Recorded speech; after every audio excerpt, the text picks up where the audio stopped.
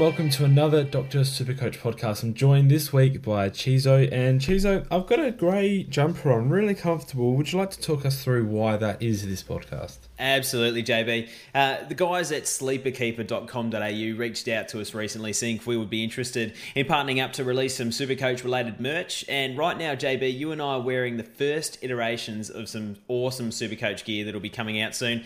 JB, we discussed it. We wanted to wait until we got the real thing in our hands before we started talking about it on the podcast. But we needed to have worried, mate, because the final product is absolutely fantastic. High quality, so comfy, mate. How much do you love yours? I've gone with the black. You've gone with the grey. Is that right? Yeah, and I heard Pistol actually had some trouble getting his on over his head after we talked him up so much last podcast. So we'll have to cut back on the compliments this time around. I've actually worn mine every day since I got it. This sweater is basically perfect for those crisp 17-degree mornings in Townsville here, JB. That's just been absolutely perfect to get me through my morning coffee.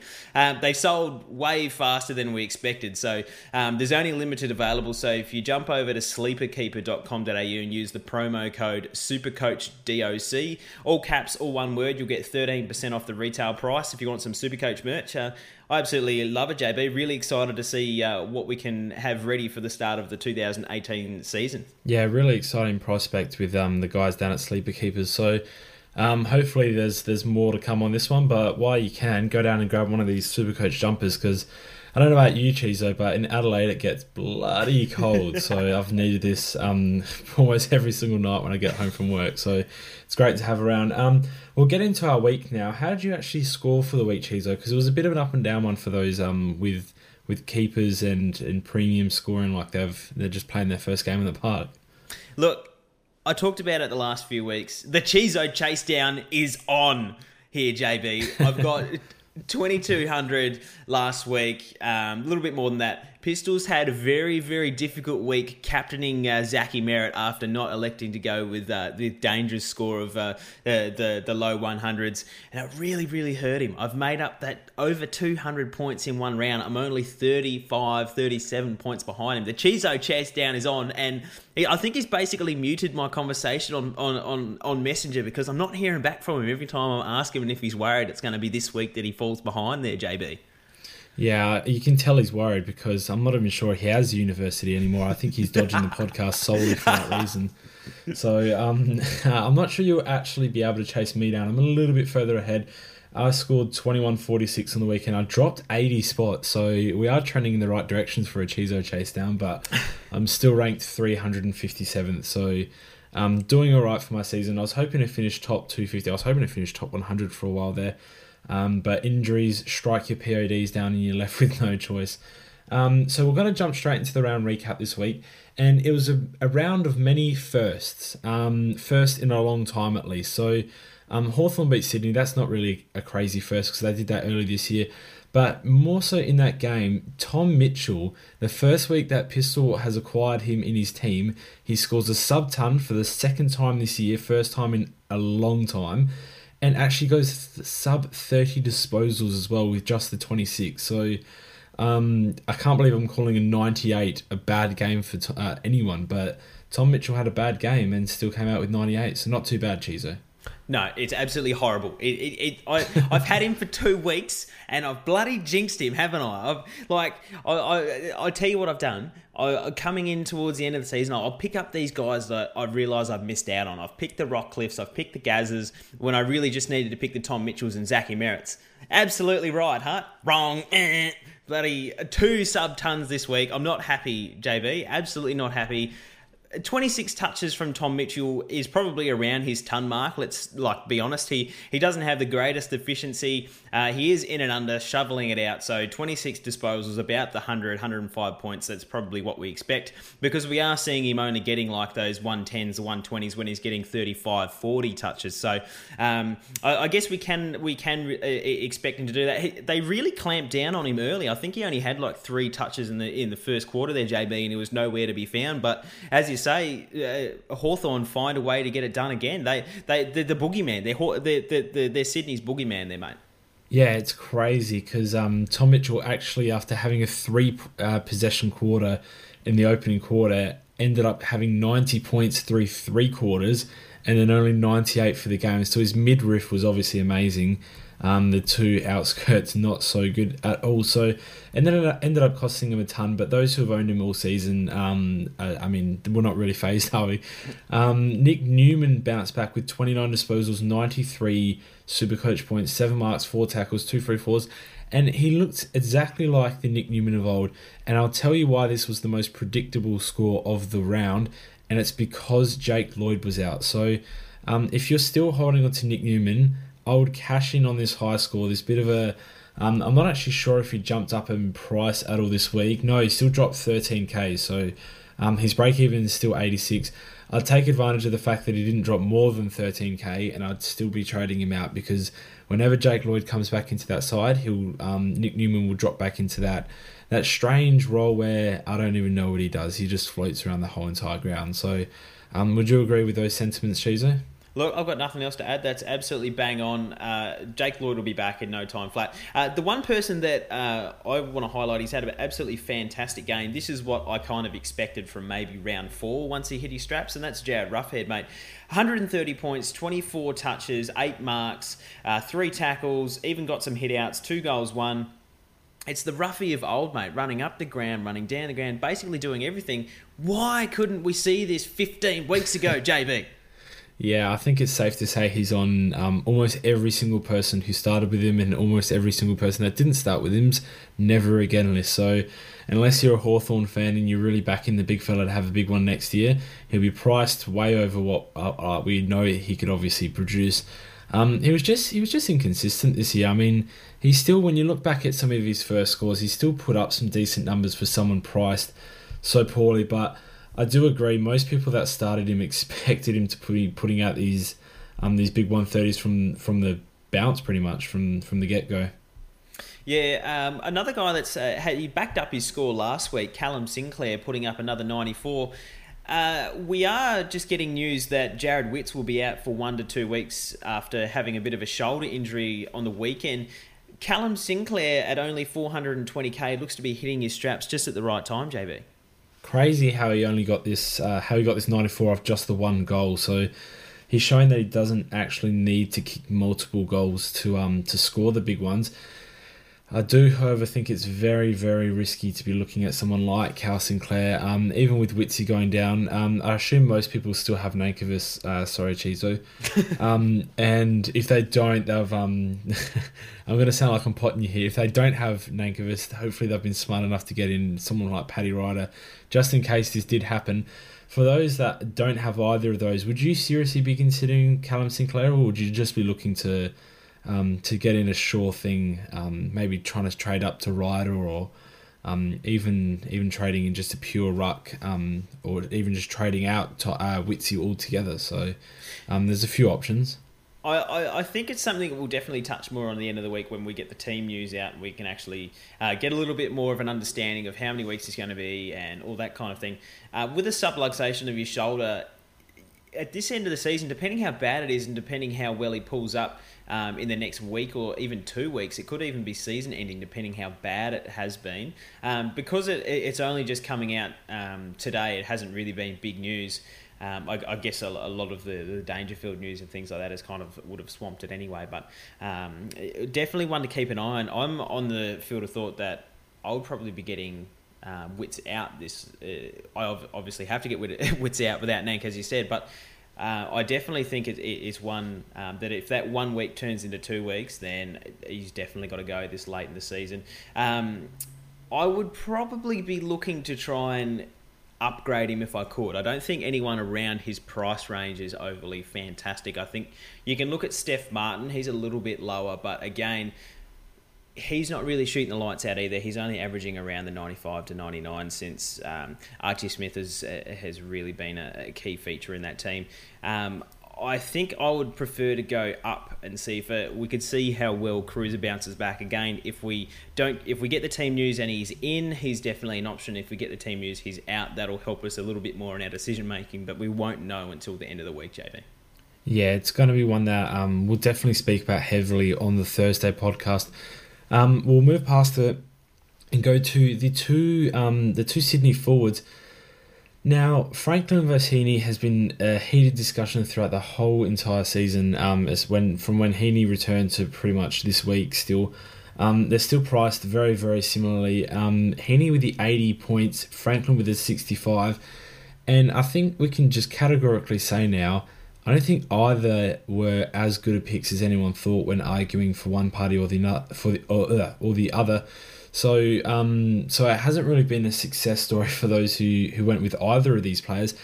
And I might just be speaking for myself here, Chizo, but I think a lot of people this year, more than any, have been scared away from those key position forwards just because of their inconsistencies, like Tom Lynch, their injury proneness, like Josh Kennedy, and just their sheer erraticness, like Lance Franklin. So. I think it's a year of learning for everyone, and I don't think Buddy's the type of player that we should be first getting into our team like we usually do every year and have done for the last 5 years pretty much. So I think it's been a real learning curve for everyone this year, i.e. key forwards. Chizo, what do you reckon? I went into the start of this year saying I'm not going to have any key forwards. I'm not going to have any mid-price rucks. I ended up going into the season with 2 key forwards and 2 mid-price rucks. So I'm not sure if I didn't learn from last year, I'm not going to learn next year. I'm just going to pick the players that I like. Yeah, well, it might end up helping you because the Chizo chase down is definitely on. And Sydney's midfield were just the epitome of disappointment again. Dan Hanbury, 74 off only 20 disposals, just 2 tackles, just 2 marks. He's not doing anything that he really effectively used to do. So, Hanbury's just fallen off a cliff. And much like JPK, who admittedly did spend a lot of, pretty much the entire third quarter, I think it was, on the bench, he scored 50 off 14 disposals, which I think it's been at least a season, maybe 2, 3, 4, bloody 5 seasons since Josh B. Kennedy's even gone below the 20 disposal mark. So, like you said earlier, next year I think we have to look heavily into age, more so than what they've shown us in the past, because as with Buddy, as with JPK, Hanbury, Pendlebury, you can throw a lot of players into this basket. They're just not being very impressive this year. And you say about the Hawthorn beating Sydney as a sure thing. North Melbourne beat Melbourne in this next game on our agenda here.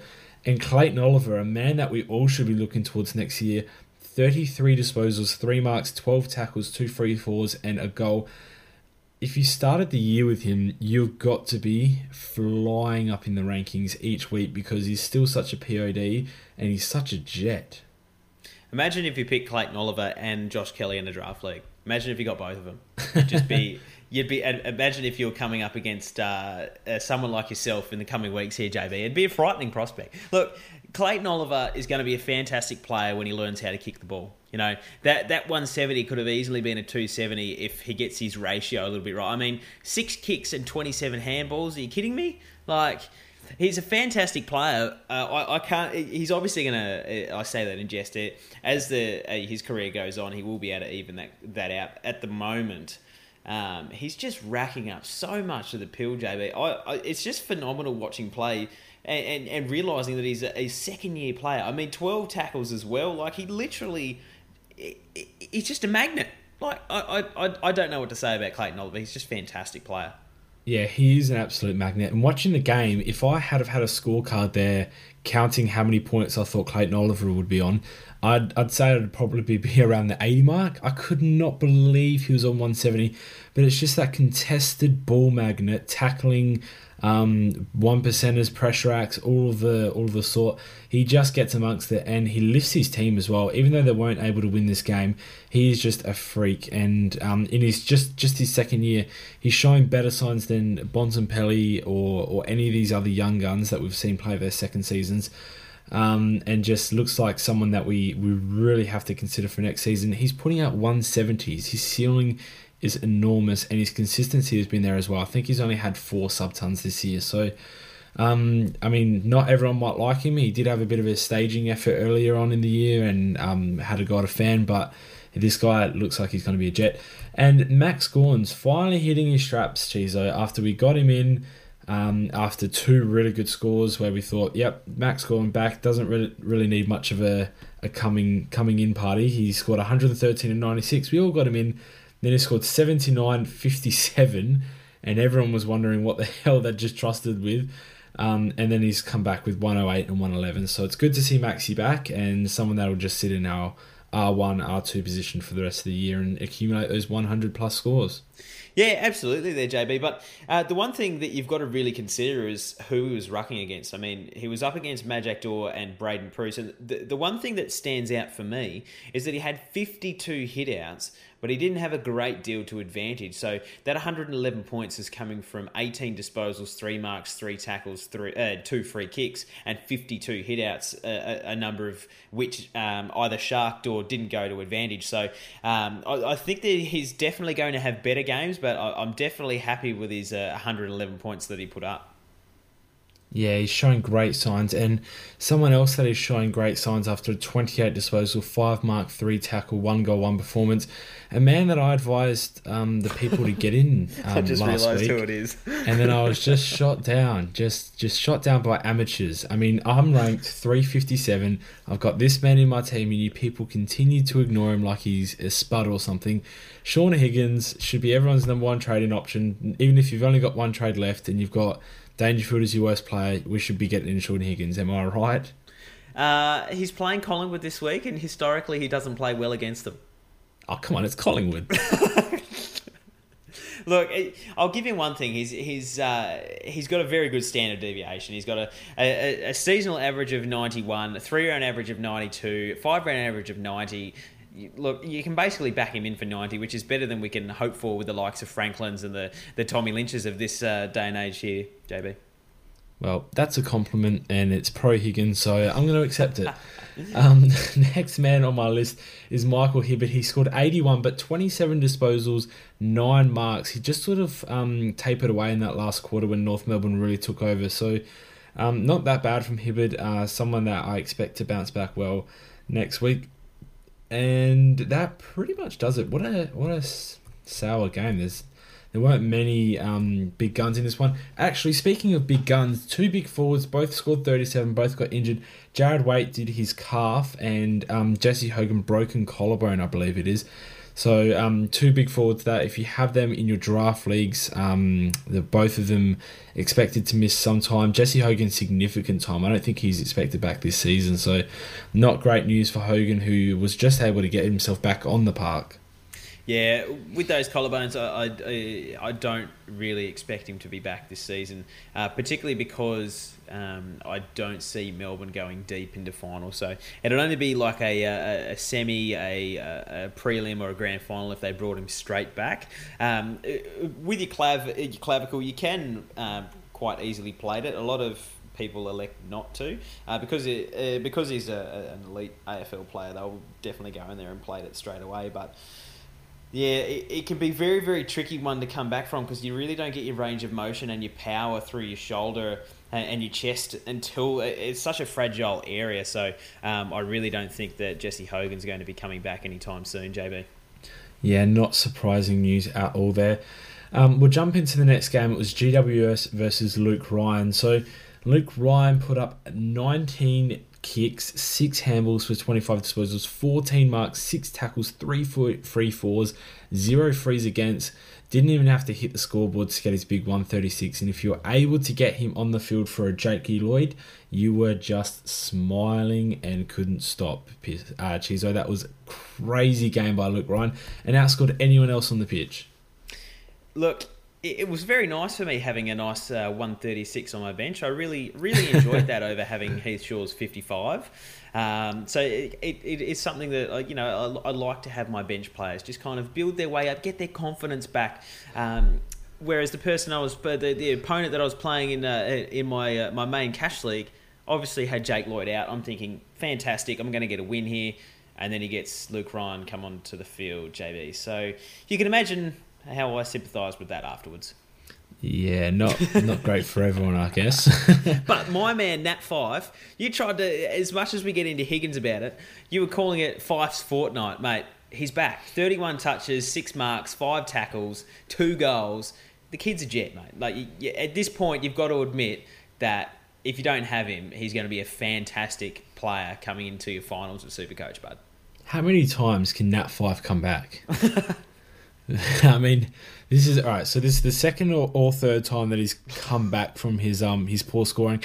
I don't know if we can trust Fyfe to trade him in, but if I was an owner of Fyfe, I wouldn't be too concerned. He's scoring 90s at worst case scenario, and he's whipping out his 130 pluses when he wants to as well. So he did look amazing that game, and he played the full 4 quarters. So only went missing for a little bit in the third, which is where he's really tapered off from where he was a couple of years ago. So I wouldn't be going with Fyfe is back. I wouldn't be trusting the man with my captaincy, but I would definitely be smiling up at the opportunity at getting a premium over all those who traded him out already. Mate, Fyfe is life. 5-round average of 115, 3-round average of 117, and that includes his 93, and you think, oh, he's back to his old ways. How good has Daniel Howe from Hawthorn been tagging lately? He restricted Fyfe to 23 touches and 5 tackles. He got that hard tag. He got sat on by Daniel Howe, and he still came out with a 93. I'd like to see Rory Sloane do that. I'd like to see Joel Selwood do that. You know, like, I love this bloke, and I think he is back, and I'd have absolutely no hesitation, particularly this week when we're lacking danger, to be chucking a VC or a C option on him, because I'm confident, JB. I know he's back. My boy's back. Yeah, so Lachie Neale... 30 disposals, 6 marks, 3 tackles, 4 frees, 4. Had a very all-around game. Didn't hit the scoreboard like he usually does and still put out the 117 in an L performance as well, even though it was pretty much a win for Freo fans getting that close to GWS.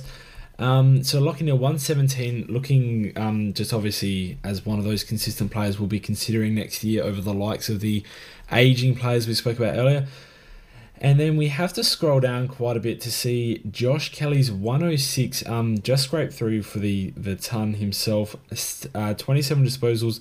And the thing I noticed the most about Kelly is he's not a tackling machine. So he saves himself by hitting the scoreboard most weeks, but he really needs to incorporate that tackling into his game before he starts hitting those 120 pluses, Chizo. Look, we've always known that Kelly's been a classy outside player. I think it really helped him having Coniglio back last week. Being that kind of an inside contested ball winner, it allowed him to be a little bit more outside, use his foot skills a little bit better. And I think that he's only going to gel a little bit better as Coniglio gets his game running up a little bit better. But the thing with Josh Kelly is he's one of those guys that uses the ball so effectively. He's got such elite disposal that he doesn't need these Tom Mitchell 35 possession games to absolutely tear you apart. And as you said, he is a goal-kicking midfielder. He's very attacking, and we always see him hitting the scoreboard. So even with those low tackle counts, obviously you'd like him to have a little bit higher contested possession than probably what he does have, and putting those tackles on. But his silky skills is just, even if he is just staying as an outside player now, they've got that extra midfielder in Coniglio. I would absolutely have no dramas if I still had Josh Kelly. Yeah, you can already tell that he's a class above the rest when he's out there, can't you? Even at such a young age. Someone that's on the other side of the spectrum when considering age is Heath Shaw. 16 disposals, 13 of them kicks in classic Shaw style. He had 3 marks, 2 tackles, a behind, funnily enough. Just the 55 Supercoach points, Chizo. Have you had enough? If you had 3 or more trades, and that's not that many, would you be seriously getting rid of this person from your team? Now that we're entering finals, elimination finals, every point counts. I don't think Shaw can be trusted.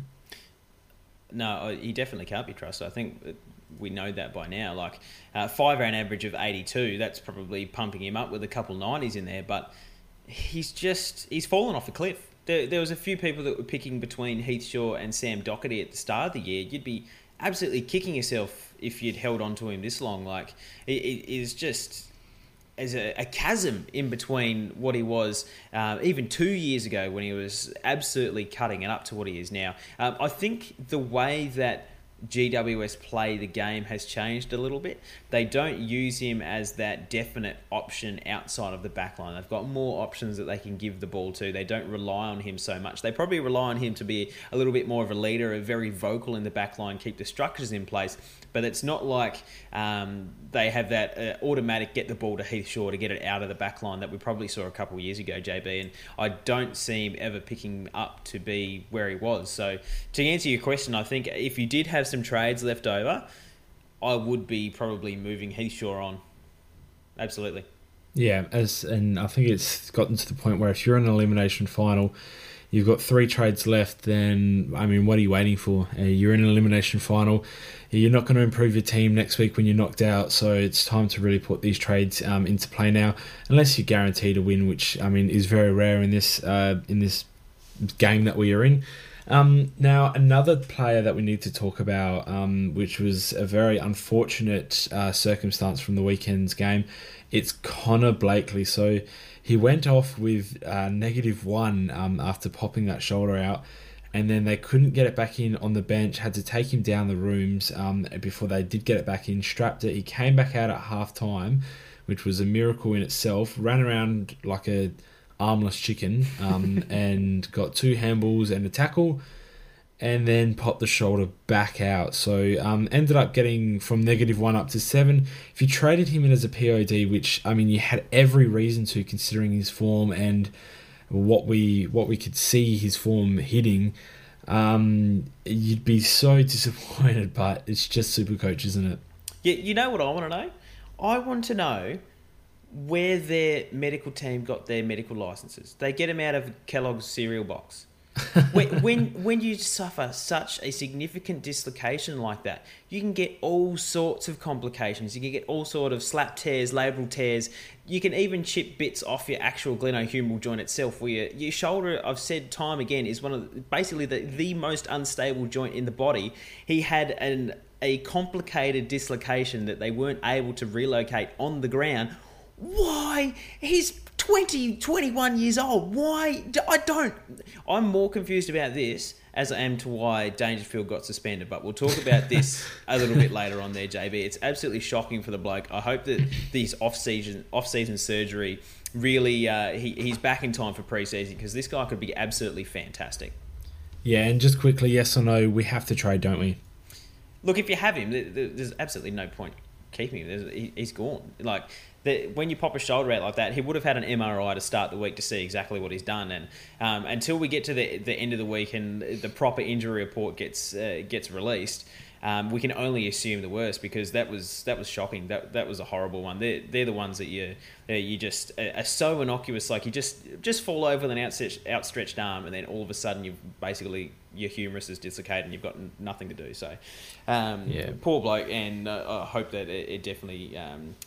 They put it on the right course, and they can actually treat it correctly and look out for his best interests. Yeah, very unlucky for the young gun. We're going to jump over to the next game. It was Port Adelaide versus St Kilda, and we're going to fly through this one pretty quickly. Seb Ross is a POD, getting 31 disposals, 6 tackles.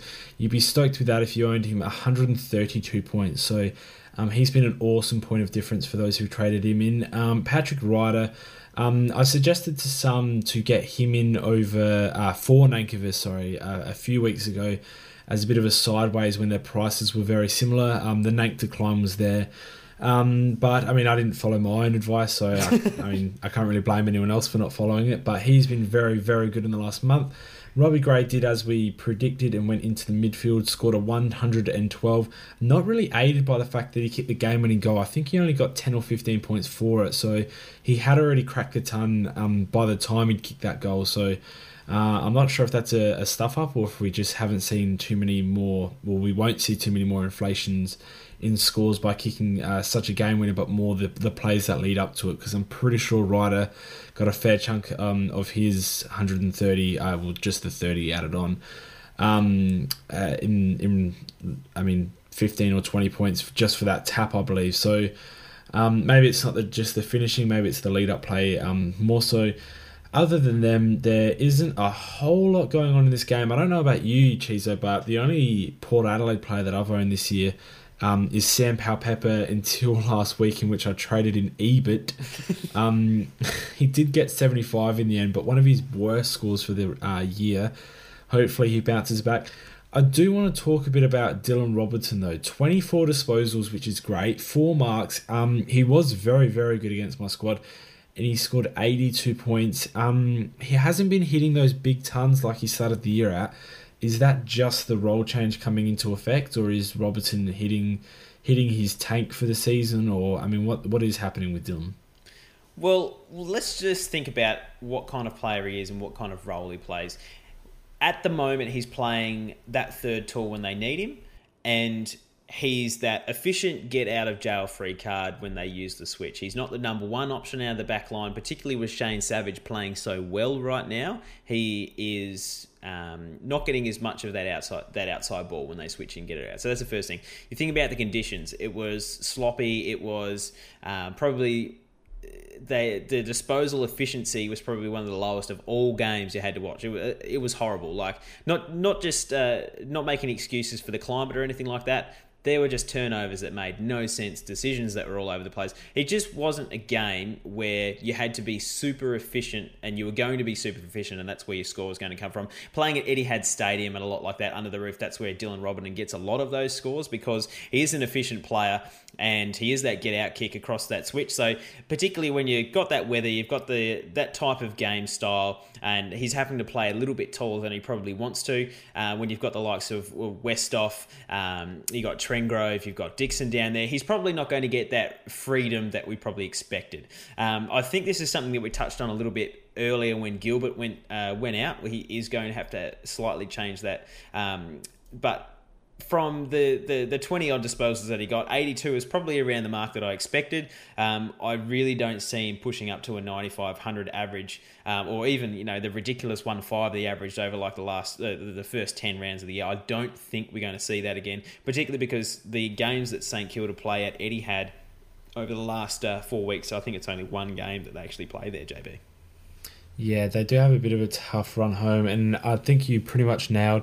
He's the first person in that backline to go into a tall defending role if they need it, with the depending on their opposition, obviously. And Port do go very tall up front as often as they can, to be honest. So I think you've nailed it. 82 is still a good score from a tall defender, though, and considering his ceiling and what he can get, I don't think it's anything to stress about if you had him in any format of the game. Next game, it was Richmond beating Gold Coast by quite a margin in the end, 33 points. Dustin Martin, or should we say future Brownlow medalist Dustin Martin, put together 34 disposals, 5 marks and a goal. He is up to about 600k now. He scored 142 this game. If you were for some reason trading out any player, maybe you've got a strange injury in that midfield, maybe you've held a player like Gary Ablett and he's out again this coming week or something along those lines, Dustin Martin has to be your only target in that midfield. Absolutely, JB. He hit the nail on the head. He's just been supreme this year. Like I considering that he played pretty much the same role last year, and we saw some of that growth. Knew he was just going to be a mid-only this year. He wasn't really going to be the next star of the... He wasn't going to be challenging Paddy to be crowned the best player in the competition. That was from my perspective. I didn't really see him finding another level, but man, has he really found that next step. That next step that I didn't know that Dusty Martin had existed. I thought he was just a flashy, just gets so much of the ball, but half of his disposals he gets turned over. But 135 over his last 3, 120 off his last 5, averaging 118 for the year. If you don't have him, then you've really, really missed the boat. And I was able to jump on him early, but Dusty, he's just a gun, JB. Yeah, and I mean, that's pretty much all you need to say. Dusty is just a gun, and it will be for many, many years to come. You could see from his first couple of seasons that he was lacking that run, that he was known as the first half specialist, 80 points in the first half and finishing the game with 86. And he's just worked on that tank. He's playing pretty much exclusively midfield with little flashes up forward. And, oh my lord, he's going to be stuck in our midfields for years and years to come. I can guarantee that. Tom Lynch bounced back with 15 disposals, 3 goals, 113 Supercoach. So a good game from him. There's not a whole lot going on in this game except the man that we spoke about earlier, Jared Witts, 82. So he's been so consistent for us this year, but now set to miss this week certainly, potentially next week. As we spoke about earlier, we will talk about that later. A man that he was up against, unfortunately, duo of men, Soldo, obviously being the main killer for Nankervis late in the season, scored 66 off 11 disposals. He was able to bag 3 goals. I think that's the thing that surprised me the most. But then only 10 hitouts. Chizo, he almost had more goals than hitouts. That shows what sort of role he's playing. It's not even close. Three goals to 10 hitouts. That's close enough. All right, he's a ruckman. It shouldn't be that sort of discrepancy. Oh god. All right, well, he almost put as many. Look, the thing is, we did talk about it on the pod last week that they are freshening Nankup. I don't see that Ivan Soldo is going to be playing in AFL finals. It may affect our Supercoach finals, but Soldo is not going to be there for the rest of the season. So Nank will be getting that time back in the centre. He's obviously, we mentioned it last week, he's played half forward in every other league that he's played.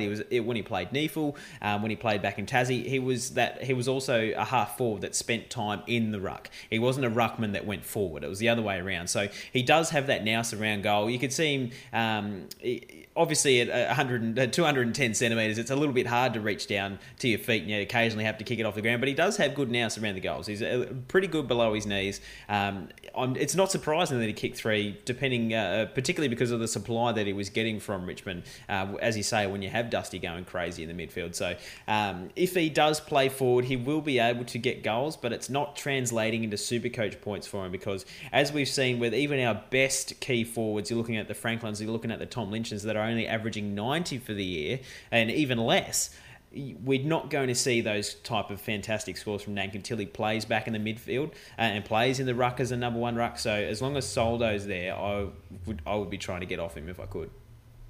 Yeah, and unfortunately with Jared Witts going down, it's going to be a lot harder to get off him considering most people will need him for that cover. We'll jump into the next game. It was Geelong versus Carlton. If I told you about a Geelong cat who had 27 disposals, 12 marks, 6 goals, you'd be thinking of danger a few weeks ago.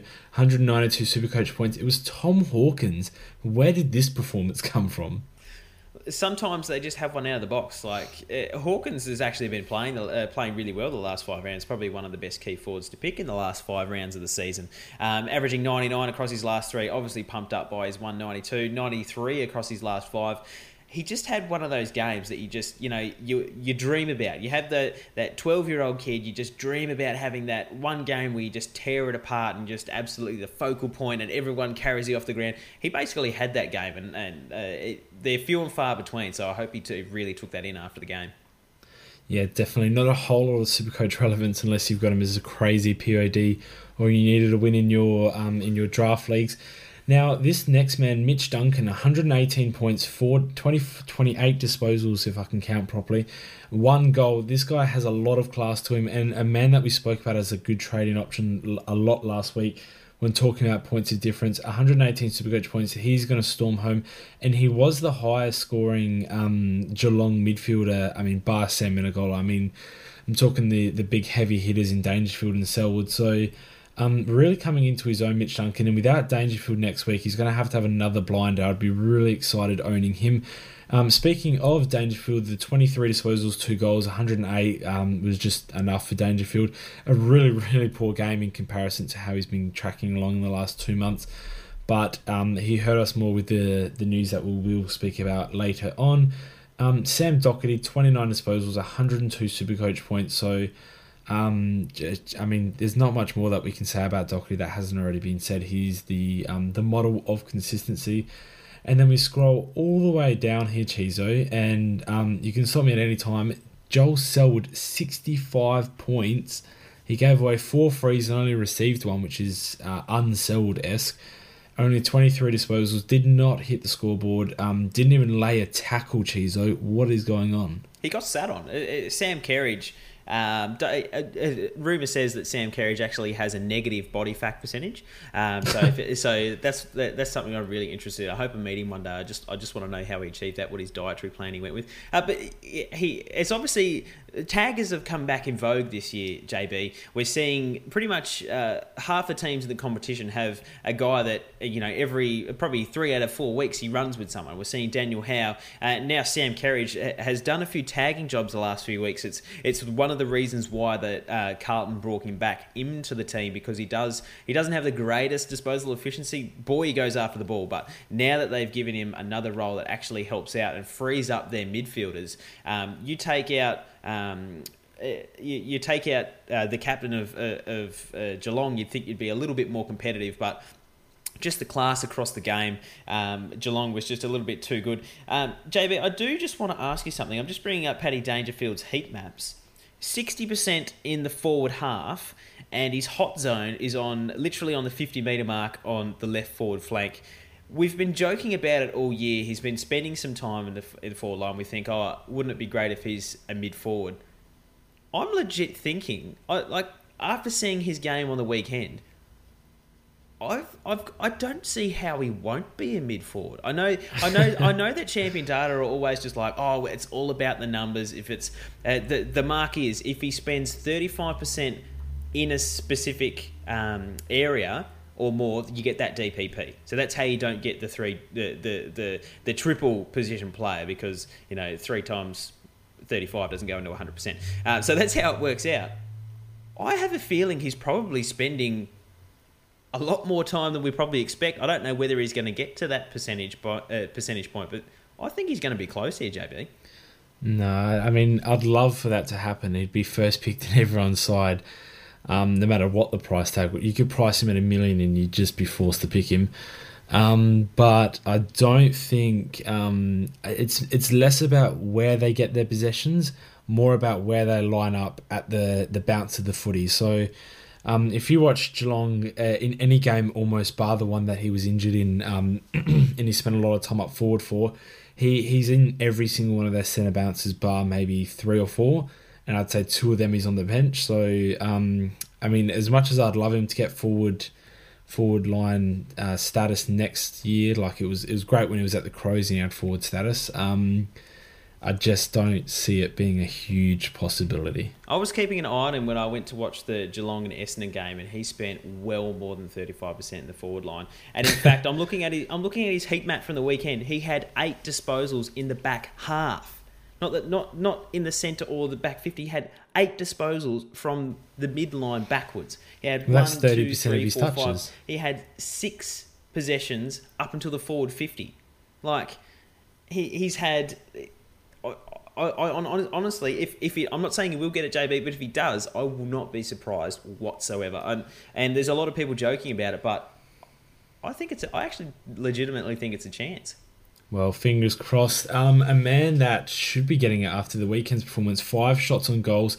We were talking about the Bulldogs Essendon game. It's Bontempelli, so 23 disposals, a huge final half. I think he got 40 points in the last 5 or 6 minutes there. Just being involved in everything, score, assists, goals, was just everywhere on the ground and almost single-handedly brought Bulldogs to that big margin in the end.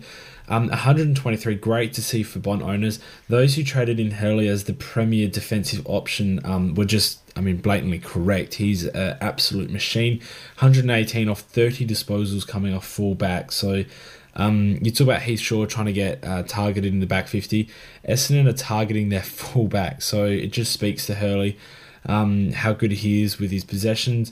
And I'll get you to run through this a little bit here, Chizo. What happened with your boy Zach Merritt? They spent some time on him. It is very Bulldogs very simple. don't tag. They didn't put a hard tag on him, but they put it. Tom Liberatore was sent to him. I think if you watch the game, Tom Liberatore was using, he's a hard nut. He tackles. He's got that contested possession. He's got a ridiculous contested percentage.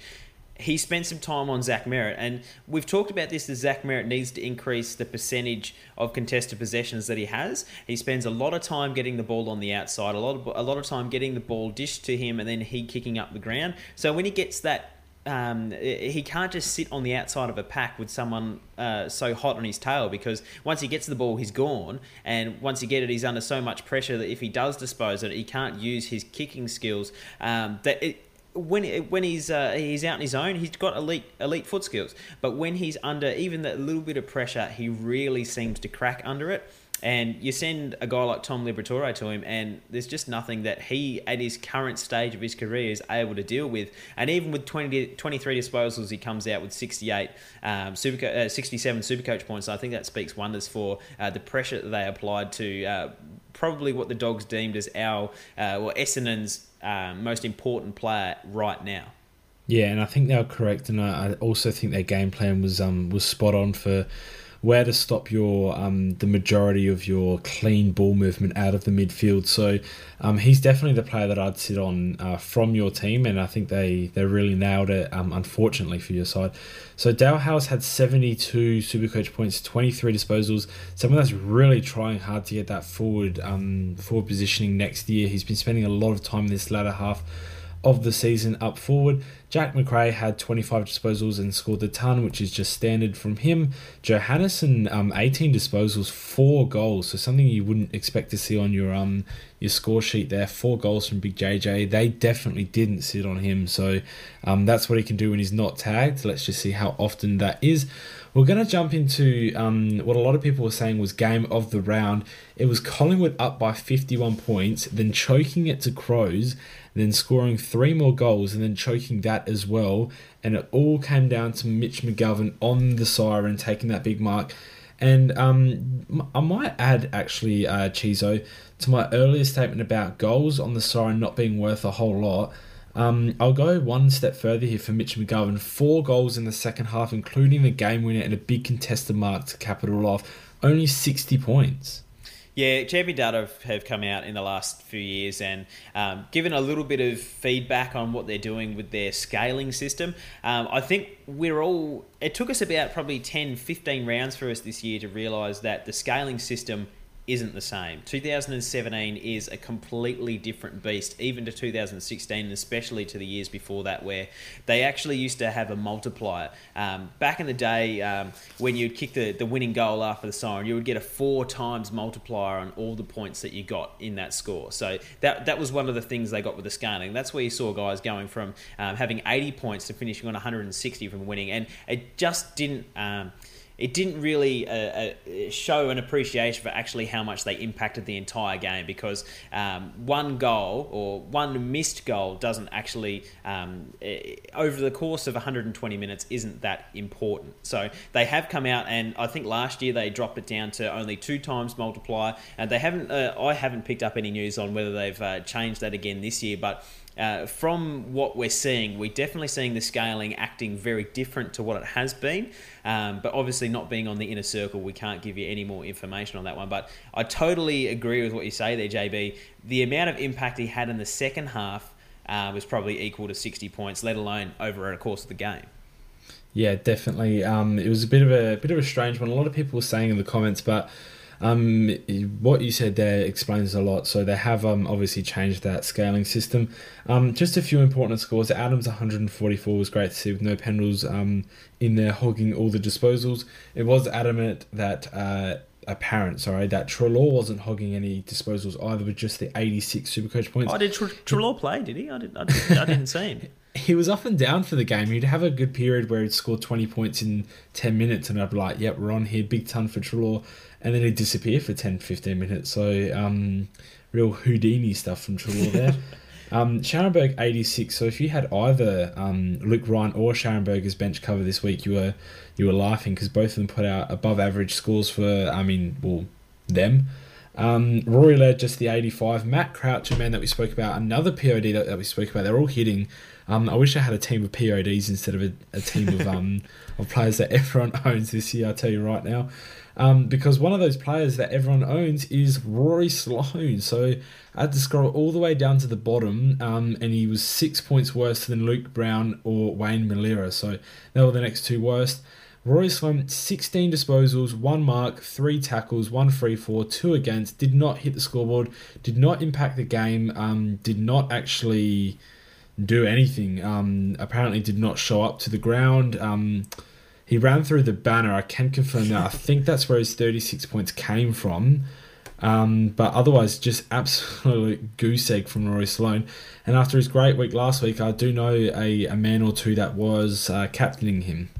Well, we talked about it last week, didn't we? We said that for a number of weeks, 107. I'll just read through a couple of numbers: 119, 177, and then Geelong realised that they needed to put the tag on him, so they sent Selwood to him. This is before Selwood had injured himself. And this is after he had an absolute hot start and people realised that, we need to send someone to this guy. So he's come off 177. He plays against Geelong for 89. So we go through a number of weeks where he gets tagged. He gets really, really hard tagged. We have teams that even had used two taggers. They swap over every few minutes. So he was getting sat on big time.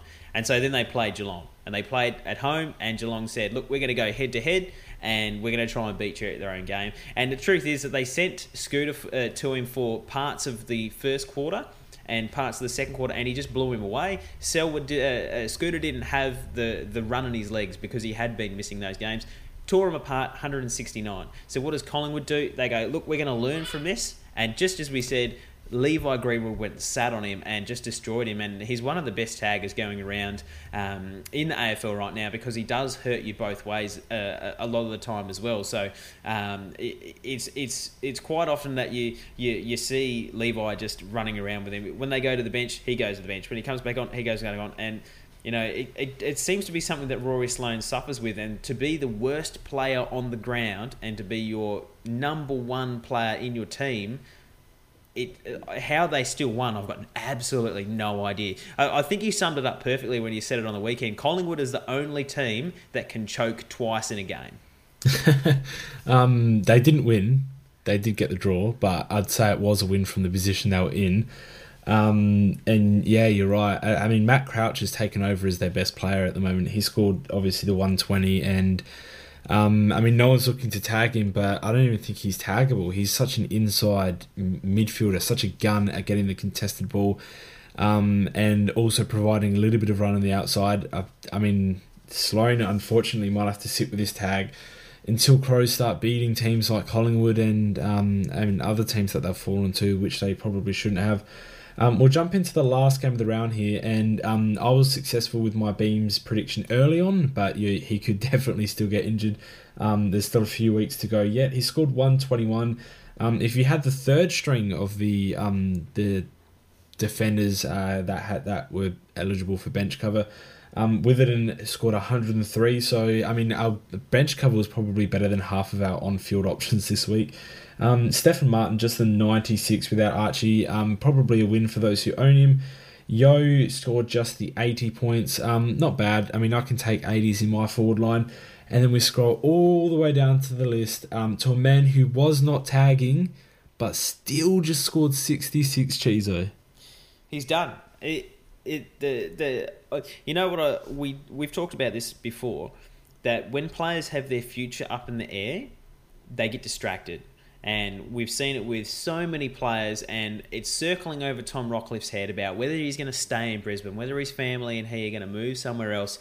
I secretly still think that he is frustrated that he lost the captaincy. I think he's a very proud player, and he's been so well liked that I think you can kind of see it, that he really, really just doesn't seem to be present on the ground when he's playing. And for a fully fit Tom Rockliff that really wants to win, really wants to go after the ball, really wants to do well, gets 18 possessions in a quarter. Like, there's something going on here, and I would attribute it to something that's something more mental than physical. I know he's got that shoulder ailment, but even with one arm, he'd still go in there and get 18 in the quarter. So I went Rockliff to Zachary Merritt last week, and I thought that was going to be a good move, and I think I made like 1 point out of it or something ridiculous like that, or maybe even no points. But at the end of the day, Tom Rockliff, 2017, he's done. That's it. Yeah, and with the whole captaincy thing, he did start the season so well, so it is a theory that will be debated, I'd say. With the future thing as well, I suppose he's come under the microscope a lot more lately. And I think either his shoulders just stuffed him for the year, considering Brisbane quite obviously have the worst medical staff in the history of world sports. sending players like Beams back after a week out when he had like a 4-week injury. Same with Rockcliffe, same with all of their players that cop any sort of injury. So it gets to a point where they're not just being tough nuts anymore, but maybe they need to be rested more and really just told to do it rather than instructed or advised to do it. So I think it's Rockcliffe's shoulder. I mean, that's when the poor scores started. You can all source it back to the shoulder. Let's just hope next year he comes out big and forces us to select him again, because we all know we're going to get burnt. But that's the joys of having Tom Rockcliffe, 140 or 60. He's going to score one or the other. So right now, I'm not seeing as many 140s as I would have liked. No, hey, the last player I want to touch on before we move on to some more important topics, probably someone that's been going under the radar for quite a while. He's got a little bit underdone with his score of 98 on the weekend from 28 disposals, 6 marks, 7 tackles and a goal. It's Ryan Bastanak here, JB, your favourite player. He's just been absolutely tearing it up. Look, if I was Pistol in a draft league, I would be picking him up for finals as midfield cover. What do you reckon? Well, let's be honest. Bastanak, I mean, he was mentioned quite heavily on our posts. We did have to bring him up in the podcast thanks to a very kind donation. And since then, we know Bastanak listens to the podcast. So hello, Ryan. Thanks for listening, mate. I mean, since then, he heard us. He heard the pump up and he thought, well, I have to pick up my game, don't I? And that's what he's done. So for those who do own Bastanak, I'll get up the number in a second. You're welcome. I feel like that was all us. Those who have been able to pick him up in keeper leagues and win their finals on the back of him, you're welcome. There's 349 teams with him in there, 0.2%, JB. They're all welcome. They probably all know him. They're probably all distant relations. And I can confirm that he does have exactly 349 family members, but and that's including himself. We know he's got a team out there.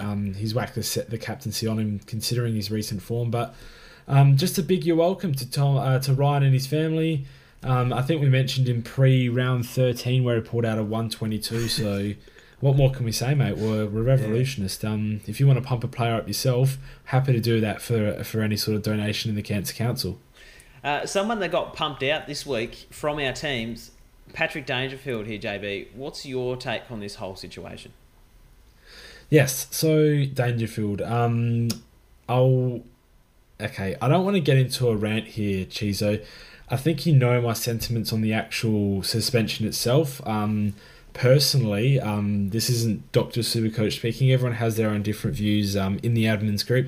Me personally, I cannot understand how he's given a 1-week suspension for a tackle where one of the arms were pinned. If you look at any Dangerfield footage, that is his tackling stance. He pins the arm. It is the traditional way to do it. It's the best way to do it, the most effective. That's how he gets all of his holding the balls each game that he plays. It wasn't paid a free kick at the time. He was unlucky that it was Cruiser on the end of the tackle and not his teammate Joel Selwood or Luke Hodge, because it looks like concussion has been the sole result of the suspension. And it's just, I don't think it's great to see. I mean, we saw Dustin Martin go up and flog Nick Robertson in the face with a fist and not receive any sort of punishment, but a tackle that is actually deemed legal and fair within the realm of play is given a 1-week suspension because Cruiser got concussion. I don't know about you, Chizo, but I simply just do not understand it. I cannot wrap my head around it, and that's my mini rant on the non-Supercoach factor. What about you, mate? Look, the way that I saw it was there was no twisting, there was no second motion, there was no lifting, there was no intent, there was no malice in the tackle whatsoever. What happened was Matty Cruiser is 300 feet tall, and when you're that tall, you almost reach terminal velocity when you fall face first in the ground. The thing is, when you've got someone hanging off you, it's very difficult to stand up. You know what I mean? It's very difficult to stay on your feet when you've got someone like Paddy Dangerfield that's literally bear hugging you. Yes, his arms were pinned. Did he throw him into the ground? No. Look, if you want to compare it to one that we saw during the year, Sean Burgoyne's literally flung him over his shoulder head first into the ground. Dangerfield didn't fall on his back. He didn't force him into the ground. The letter of the law says that he should get 1 week if you want to read it that way. I interpret it slightly differently. That's just my opinion. But at the end of the day, we have to figure out a way to deal with him for 1 week, JB. We've had a few schools of thought. Funnily enough, the same people that wanted to trade him out a few weeks ago when he reached such a magnificent price and try and cash that in to upgrade a couple of their other players are suggesting that we should be trading him out this week because it's first week of finals, JB. What do you think of that? It is first week of finals, and I did say earlier, if you're holding a Heath Shaw with a bunch of trades and you're in an elimination final, there is no point holding him. I have a similar stance on Dangerfield. If you know for a fact you're going to lose your matchup, you've got Dangerfield, your best bench cover is, I don't know, bloody Shai Bolton or someone, and your opponent has Dangerfield as well. He's got Shai Bolton too. You know that it's just going to cancel each other out. You're going to lose by 200 points. Maybe in that instance, I could understand if someone just tried to keep their season alive with a trade. It might not hurt you that badly in the long run. Dangerfield, for all we know, might get rested in the grand final week anyway. And I mean, he only scored 108 this week, and he wasn't injured, so it might not be that bad in the long run. There are my arguments for trading him. My arguments against you're being ridiculous. It's Dangerfield. If you got a double chance, if you know you're going to win, if you think you're even a good chance to win, if you're 60% chance to win, your opponent's keeping Dangerfield, you have no reason to trade him. Nor should you think about it. He could be worth $8 billion. It's just not worth it. With this rest, there's every single bit of potential that he comes out and just goes 140 for the rest of the season. Okay, I'll relate this to the fact that it is finals. Say we've got someone going for a league win. They've literally just scraped into the finals. They've finished 8th. They're coming up against a team that they think they are going to lose against. I'll pose the question. You've said earlier in the podcast, if you don't have Dustin Martin, you've got to get him in. If you don't have Sam Doherty, you've got to get him in. Let's say, for example, you've got Dangerfield and Dylan Robertson, and your opponent that you're playing is going to keep Dangerfield. Is there any suggestion that maybe you could go Dangerfield to Dusty, bank that 140k, and use it to go from Robertson to a Doherty? So you've got a Doherty and a Dusty versus an opponent that is holding Paddy Dangerfield on their bench. Obviously, at this stage of the season, you have to see who you're matching up against. 99% of people, I think, are going to hold Paddy Dangerfield, but I think that there is one of those coaches out there that has the cojones to actually pull off something like this. And what's the point of having those two trades if you got knocked out in your first week of finals? Yeah, like I said, if you're going to carry two trades into oblivion, then there's literally no point of keeping them. I will say, if for rankings wise, if you weren't worried about your league, there's no point trading him at all. To answer your question, if I had Heath Shaw, who I knew was going to score sub 80 most weeks, I would have no hesitation in trading Shaw to Doherty, neutralising that on your opponent, and Dangerfield down to just a POD. It doesn't necessarily have to be Dusty. You might want to back in any point of difference. Mitch Duncan without Dangerfield at the Cattery, or something along those lines. Any point of difference that might get you the edge over your opponent. Someone preferably that you'd captain, so you get the double edge on them. Look, it's something to be considered. It's a tactical move. It's something that you know full well could entirely backfire and kill you the week after, but there won't be a week after for those people who hold on to him knowing that they're going to lose. So in a completely YOLO situation, I can 100% justify trading out Dangerfield and just hoping that he comes out with back-to-back 110s instead of back-to-back 150s afterwards. Yeah, luckily I've ended up with the double chance in a lot of my leagues, so I've got the privilege of not having to trade him in. I'm just throwing that suggestion out there because we have had a few little tidbits pop in. It's interesting to talk about, and just so people know out there, you're not crazy for thinking about doing it, and it could be the move that wins you your whole entire league. So just consider everything. You got to get fancy to win those leagues. They're not easy to win. You could be undefeated and top, and I've seen people lose from there before. So you got to get fancy. This is a fancy move. Yeah. The next player I want to touch on, we'll talk it a little bit later in the Thursday evening podcast. Jared Witts, we've learned, is out for a couple of weeks here. We've got the likes of a Patrick Ryder that's 115 across his last 3, 120 across his last 5. He obviously is an extra 60 or more thousand above Jared Witts. Is there anyone else that you should be looking at? Maybe a Matty Cruiser if he gets up this week, JB? Yeah, I mean, Cruiser's the other one. If you didn't have Cruiser already, he gets up this week. He's someone that I'd have the most trust in that ruck department. Obviously, if you didn't jump on Gawn for whatever reason, he's still very cheap and available. He looks like he's back to red-hot form, so I wouldn't have any issues getting him in. Patrick Ryder would probably be my number one option. I just think he's no danger of being rested. I mean, I don't think Cruiser is either, but coming off a concussion, it only takes one more head knock and maybe they put the pin in. They're not making finals. I mean, you don't want to just start predicting crazy injuries to happen, but you can tell for sure that Ryder will be in that team. He has been scoring massively in the past month, and he has that forward midfield swing. So if you want to keep that connection alive, maybe if you traded Nank earlier in the season and you want to rekindle that connection, I think Ryder's your best option, your safest option probably. And Cruiser, Gawn, and all the others. I mean, Steph Martin's still not a bad option. Even Ben McAvoy could be in consideration if you're feeling crazy. Yeah, that's the word I was going to use. Yeah, exactly. You have to be feeling very, very crazy. You'd be wanting to trade out Dangerfield in the same breath. What, Dangerfield to Ben McAvoy? Make it happen, JB. Dangerfield down to Dustin Martin and Witts up to Ben McAvoy. There you go. You heard it there first. Well, it's not even up to. It's not even up to Ben McAvoy. I think he's cheap. Down to you're making cash from both trades. Probably not worth it, community. All right. Well, that'll wrap us up, Chizo. Thank you very much for joining me in absence of the man who now has to put jumpers on the upside down way because they can't get over his head. I don't even know his name anymore. He's not important to me. I think it's something to do with Nerf gun. Is that, we've downgraded him to Nerf gun.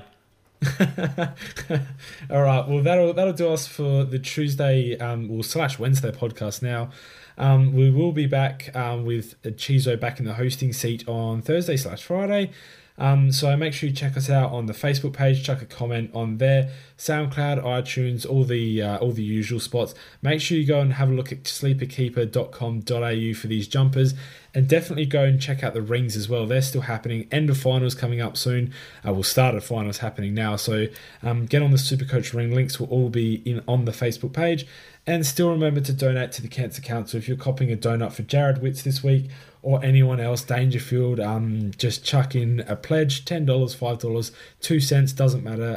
Thank you very much for listening, community,